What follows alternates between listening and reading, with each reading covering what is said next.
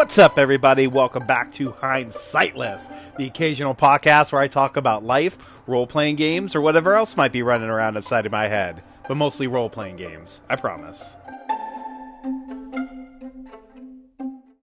I am so excited to bring you all this episode. I got a bunch of call-ins from some totally rad folks, and each one of their stories either highlights a dungeon theme or gives you that feeling for what it would be like to be down in the thick of things. And I think there's some really useful information in here, folks. Some inspiration, some world-building ideas.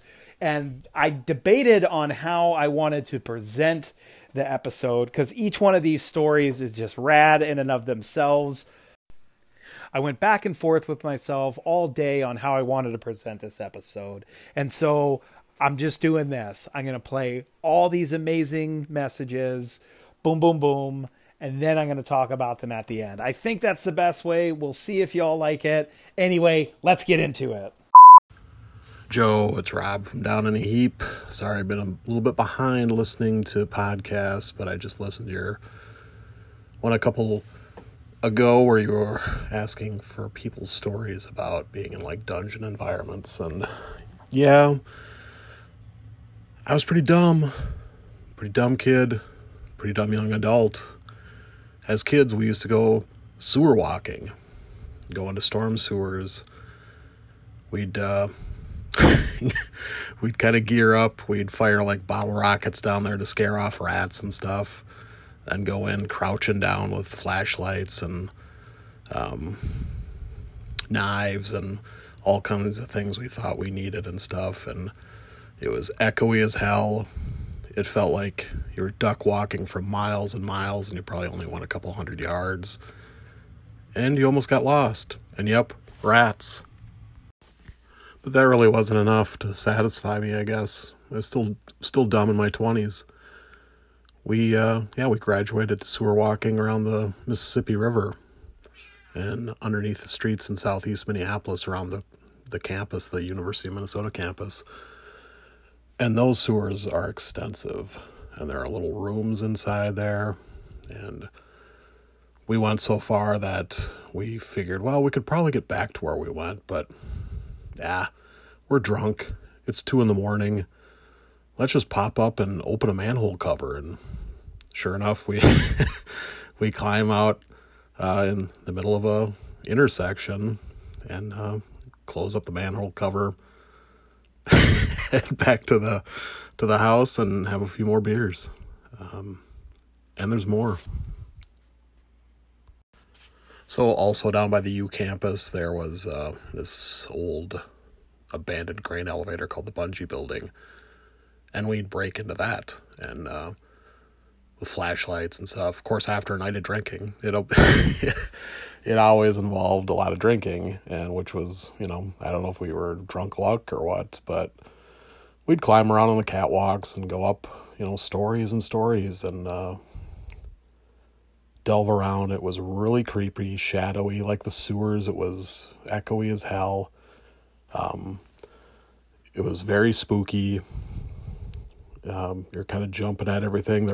All of a sudden there'd be like a flurry of pigeons that we'd wake up and it would startle you. And looking back on how dumb it was, back in, I think it was maybe like 5 years ago, some girl fell to her death off one of those catwalks doing the same dumb things I was doing. So it occurs to me that the messages I left were pretty useless, just basically being drunken idiot stories. So the takeaway was how difficult it was to see, and seeing past people staying in front of you, even with flashlights. It was, think what it would be like with torches and lanterns. And hearing things were really hard. It was, like I said, echoey. The noise that you and the people around you were making was basically drowned out anything else. Your sense of time and distance seemed really warped. It smelled really bad. It was draining this kind of sense of being on edge all the time. And that's, without any kind of expectation of danger, really. And what would it be like with actual monsters? You really would have to be crazy town to go into a dungeon filled with monsters and traps. Hi Joe, cave-in story for you. I've been into caves a few times, just the normal touristy stuff, but one time I actually went proper caving in Derbyshire. I was about 15. We descended about 25-30 feet, I'd say, down a 6-inch wide roll-up wire ladder that they use for caving. And a few of the observations are, yes, it's pitch dark. There was a lot of water in this particular cave, constant kind of dripping and sloshing, but it wasn't particularly cold. In fact, it was quite warm. The worst thing is the way they take you through tight passages where you know if you don't remain calm, you're going to thrash around and you're just going to get stuck. And when someone in front of you gets stuck, that's even worse. And you've got to believe me when I say we're talking about tight passages. Imagine you're crawling along kind of on your stomach and your elbows with your knees out, like a kind of commando crawl. A lot of these passages you feel you can only just get your helmet. You've got like a hard hat helmet with a light on, and it's quite bulky, and you know the passage doesn't feel much wider than that. You've got this belt on with a battery pack, and that's constantly snagging on rocks, and every time that snags, you sort of there's a little uprising of panic, and all the time you're trying to keep it together. It was a proper adventure, but I don't know, man, I wouldn't be in a big rush to do it again. I've also been to like smugglers' caves and mines, but a particularly interesting place worth a visit to anybody in the UK is Dover Castle. Underneath Dover Castle there's a massive network of tunnels and passages. I believe they date back to the Napoleonic Wars, and then different sections were expanded as time marched on. There's a whole area related to the Cold War, but the World War II section, there's a kind of underground hospital facility, and that was pretty amazing. It's really eerie to walk about. They've reconstructed it so it's in the manner it would have been at the time, but man, really, really interesting, and a major kind of feat of engineering. Take care. Catch you later, man. Hey Joe, it's Jules from NZ. So here in New Zealand, or here in Wellington especially, there's this really cool old like wartime bunker up on what we call Battle Hill.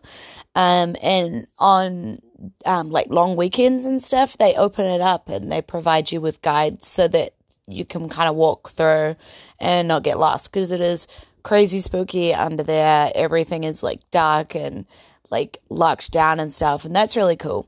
The other thing I've done is over in London when I was there, I'm absolutely fascinated by Jack the Ripper, and I did one of those Jack the Ripper walks or whatever, and they take you into the crazy underground of London and like what London is built on top of, and that not only scared the crap out of me, but like was a really cool indication of like what a dungeon crawl could be. So yeah, I've done a couple. Good episodes. Cheers. Hey Joe, just responding to your question about dungeon-like environments.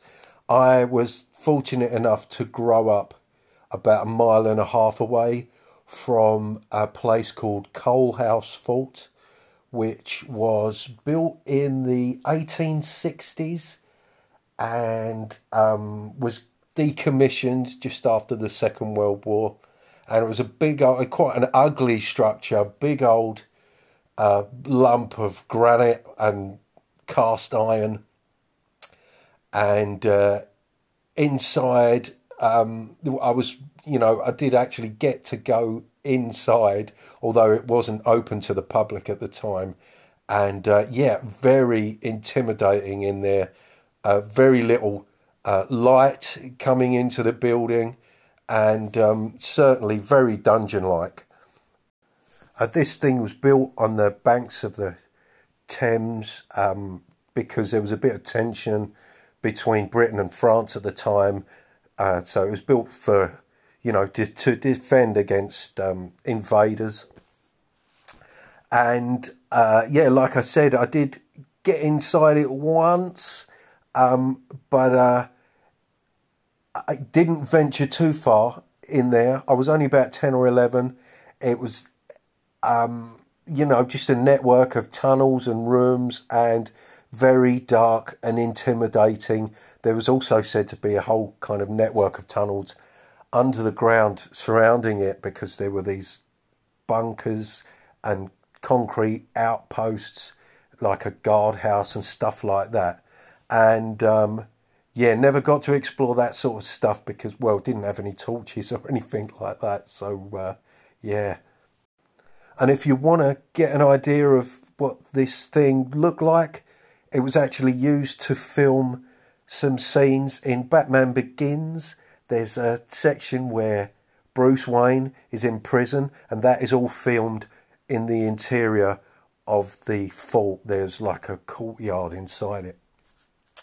And Warner Brothers generously donated some money, which allowed it to be restored and open to the public. And now it's a bit of a museum in there. But obviously it's not the same now it's open to the public. But I must go in there one day and have a good look around. Now it's all lit up. Anyway, great episode. Take care, man. Hey Joe, Jason here. I have been in a number of caves. Caves are interesting. I've also been in abandoned bunkers, kind of like the one you're talking about. And that was definitely also very interesting. So, yeah, definitely it would be, Jeff talked in that podcast, Was Evil Jeff. He talked quite a bit about, like, torchlight and how, light wouldn't work very well. And I think that's definitely right, especially the kind of crappy torches we think of. So, I really don't think torches give near the light they're given in games. But, yeah, that's an awesome topic, and I look forward to hearing what other people have to say about it. Hi Joe, it's Goblin's Henchman here. So I just listened to your latest episode about the spider cultists, and I'm just sort of picking up your the gauntlet, the thrown down gauntlet about the most dungeony place you ever been to. Well, as a kid, I lived on an island called New Britain in the Pacific Ocean, which is part of Papua New Guinea. And the place I lived in was actually the main World War II Japanese base in the Pacific. And that place was a crazy place, but suffice to say there was a lot of Japanese tunnels dug all over the place. And we used to go into these caves and explore around. And in one particular cave there was a Japanese soldier still slumped over his machine gun in his helmet and all the rest of it. We used to go down and poke him. So that'd probably be my submission to the most dungeony place. Cheers, fella. Bye.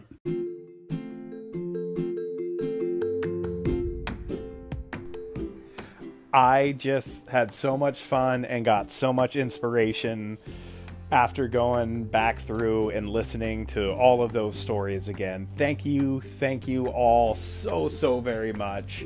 I want to say stuff about each one of yours, so I'm going to do that, and then I'll go into my overall thoughts. So, Rob, first, there's nothing useless about drunk idiot stories, man. Nothing at all. But yeah, dude, the points you brought up there at the end of your message were fantastic, man. And that was a running theme going throughout all of them, was the lighting and stuff, but we'll get more to that later. Who was next? I think it was Colin. Dude, you almost gave me a friggin' asthma attack when you were describing squeezing through those tight little passageways and tunnels, man, where if you just freaked out just for a second, things were bad. Or even worse, if the person in front of you freaked out, then, oh God, that was rough. Awesome stuff. After Colin was Jules. Dude, if you ever come out to Seattle, we also have an underground tour here because Seattle is built on top of old Seattle that burned down. So it's a really cool tour. There is a spooky tour you can go on where they take you to haunted spots underground. There's like the adult tour where they give you drinks and you go to like speakeasies and old brothels and stuff. It's really cool.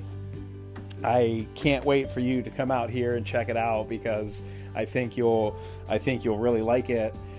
Who is next? Spencer, dude.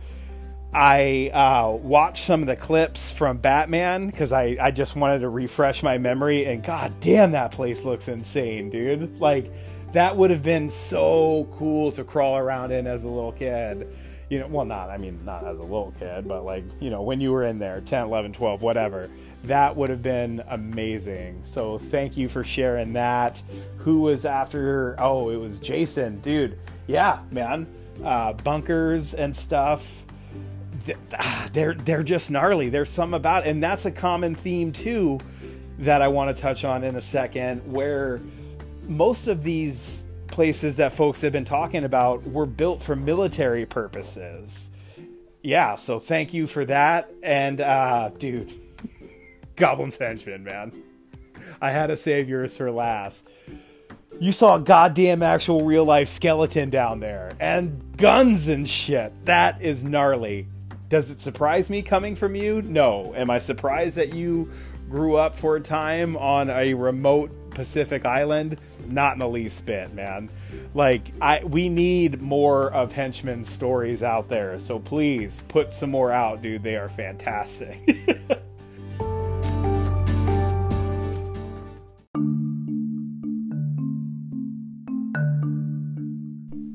All right, so what are my takeaways? Well, I mean, I think the first and obvious one is the lighting situation, which I put out an episode really early on about, called "Is It Better to Do It in the Dark?" or something like that. But yeah, like Jason mentioned, I think we give torches, especially those shitty medieval torches, way too much credit. Like, in Low Fantasy Gaming, I was looking, and they put out light in a 30-foot radius. So, I mean, yeah, I think that's way, way, way too much. I don't think they put out anywhere near that much. And so I think we got to start and pose it. We got to start. Who the fuck am I talking to? Anyway, what I think I'm going to start doing is, you know, if they're down in a dungeon, like perception checks, looking for like spot checks, listen checks, whatever kind of checks you're made, those kind of checks either are made at disadvantage or at some sort of penalty. Because yeah, if you just have a torch down there, especially if you just have one character in a group of 3 or 4 carrying a torch and nobody else is, yeah, like that's got to be a penalty. And like Rob pointed out, hearing is even hard down there. Like, the way the sound echoes off the walls in the caverns and the corridors wherever you're in, you're not going to really be able to hear. So trying to find that stuff would be much, much, much harder than I think we make it. So that's something I definitely want to focus on. And the other thing that showed up was that most of these places that were mentioned in the stories are military forts, old military forts. So like, that just gives me a lot more, you know, of a different way to think about dungeon designs and stuff. Because I don't see a lot of, there are, but I don't see a lot of dungeon designs that are like old abandoned military structures. Like, yeah, when you're going through the ruins of a castle, sure, but like, I don't know. I don't know what I'm trying to say there. I just, I see a lot of dungeons that are just dungeons. This dungeon is here. I think when I start doing more of that and fleshing out my world more and putting in more dungeons, I'm going to focus more on like abandoned military forts and, abandoned bunkers and that kind of stuff. And just another takeaway is the overall just oppressiveness of that environment, of being surrounded by darkness, by stone, close quarters. The air is probably stale, or maybe there's there might be a breeze down there if there are natural caverns and stuff, but it might be cold. It might be hot, like Colin pointed out, or at least warm. If you're in an enclosed space underground, it could be warm. It might not necessarily be cold. The presence of water, if it's natural, but just that feeling of almost helplessness, like where things could go bad in a hurry. And that's without traps and monsters. Think about that. Like Rob mentioned, imagine if you were in those places that we talked about and that you heard about today, and there were actual monsters down there, or traps. I don't know which one is worse. I don't know which, monsters move around and they might be smart, but traps are smarter almost because they were set by, I don't fucking know, but either one of them would suck to come across in one of those environments.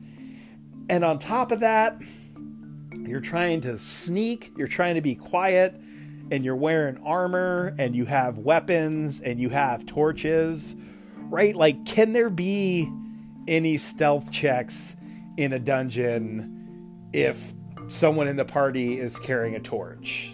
Can that even happen? I don't know. I don't think so. I don't know if you can sneak up on someone if you have a light source that sheds light in a 30-foot radius. So a 60-foot diameter, man. That's crazy. So I don't know, but that brings it back to the point.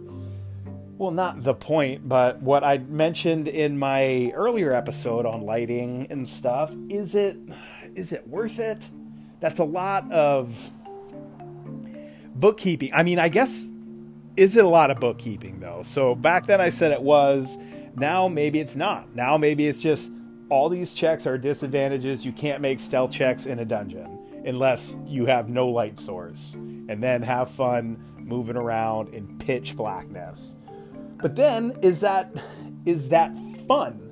I mean, it's a type of fun. It goes to the whole thing that Shea Webster has been talking about on why you play. Why you play role-playing games. That is absolutely a much more simulist point of view. But is it, I don't know, would that be fun for me? I think it might be fun for me. Would it be fun for my players? I don't know, probably not so much. It sucks to suck.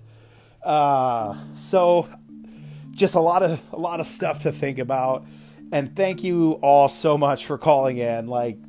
Seriously, this I think is the most useful episode I've put out in my podcast, short podcasting anchor career. And mostly because of you, because you guys all had rad shit to say and cool stories to tell. So yeah, thank you to Jules, to Colin, to Spencer, to Jason, to Goblin's Henchman, and to Rob, man. Thank you all so much. I'm glad I remembered everyone. This is the first take on this, so good for me.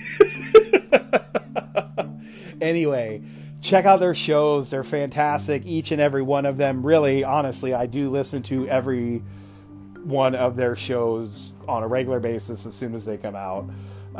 Thank you all so much. I think that's it for now, so let me get out of here before I keep rambling. Anyway, until we talk again, peace out.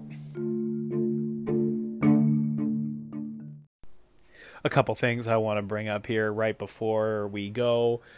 In there, I think I said simulist when I should have said simulationist. And I was talking about Shea Webster's podcast, but I didn't even mention his podcast. So he's got the podcast Roleplay Rescue. Great podcast. And lastly, I want to talk about the fact that I said honestly. I hate when I say honestly. I don't like it when other people say honestly. I mean, because why do you say honestly? Does that mean everything else I said wasn't honest? Like, it slips out sometimes. I don't intentionally do it. But I just wanted to point that out because it irritates the shit out of me, and I noticed it when I said it. So anyway, folks, okay, later.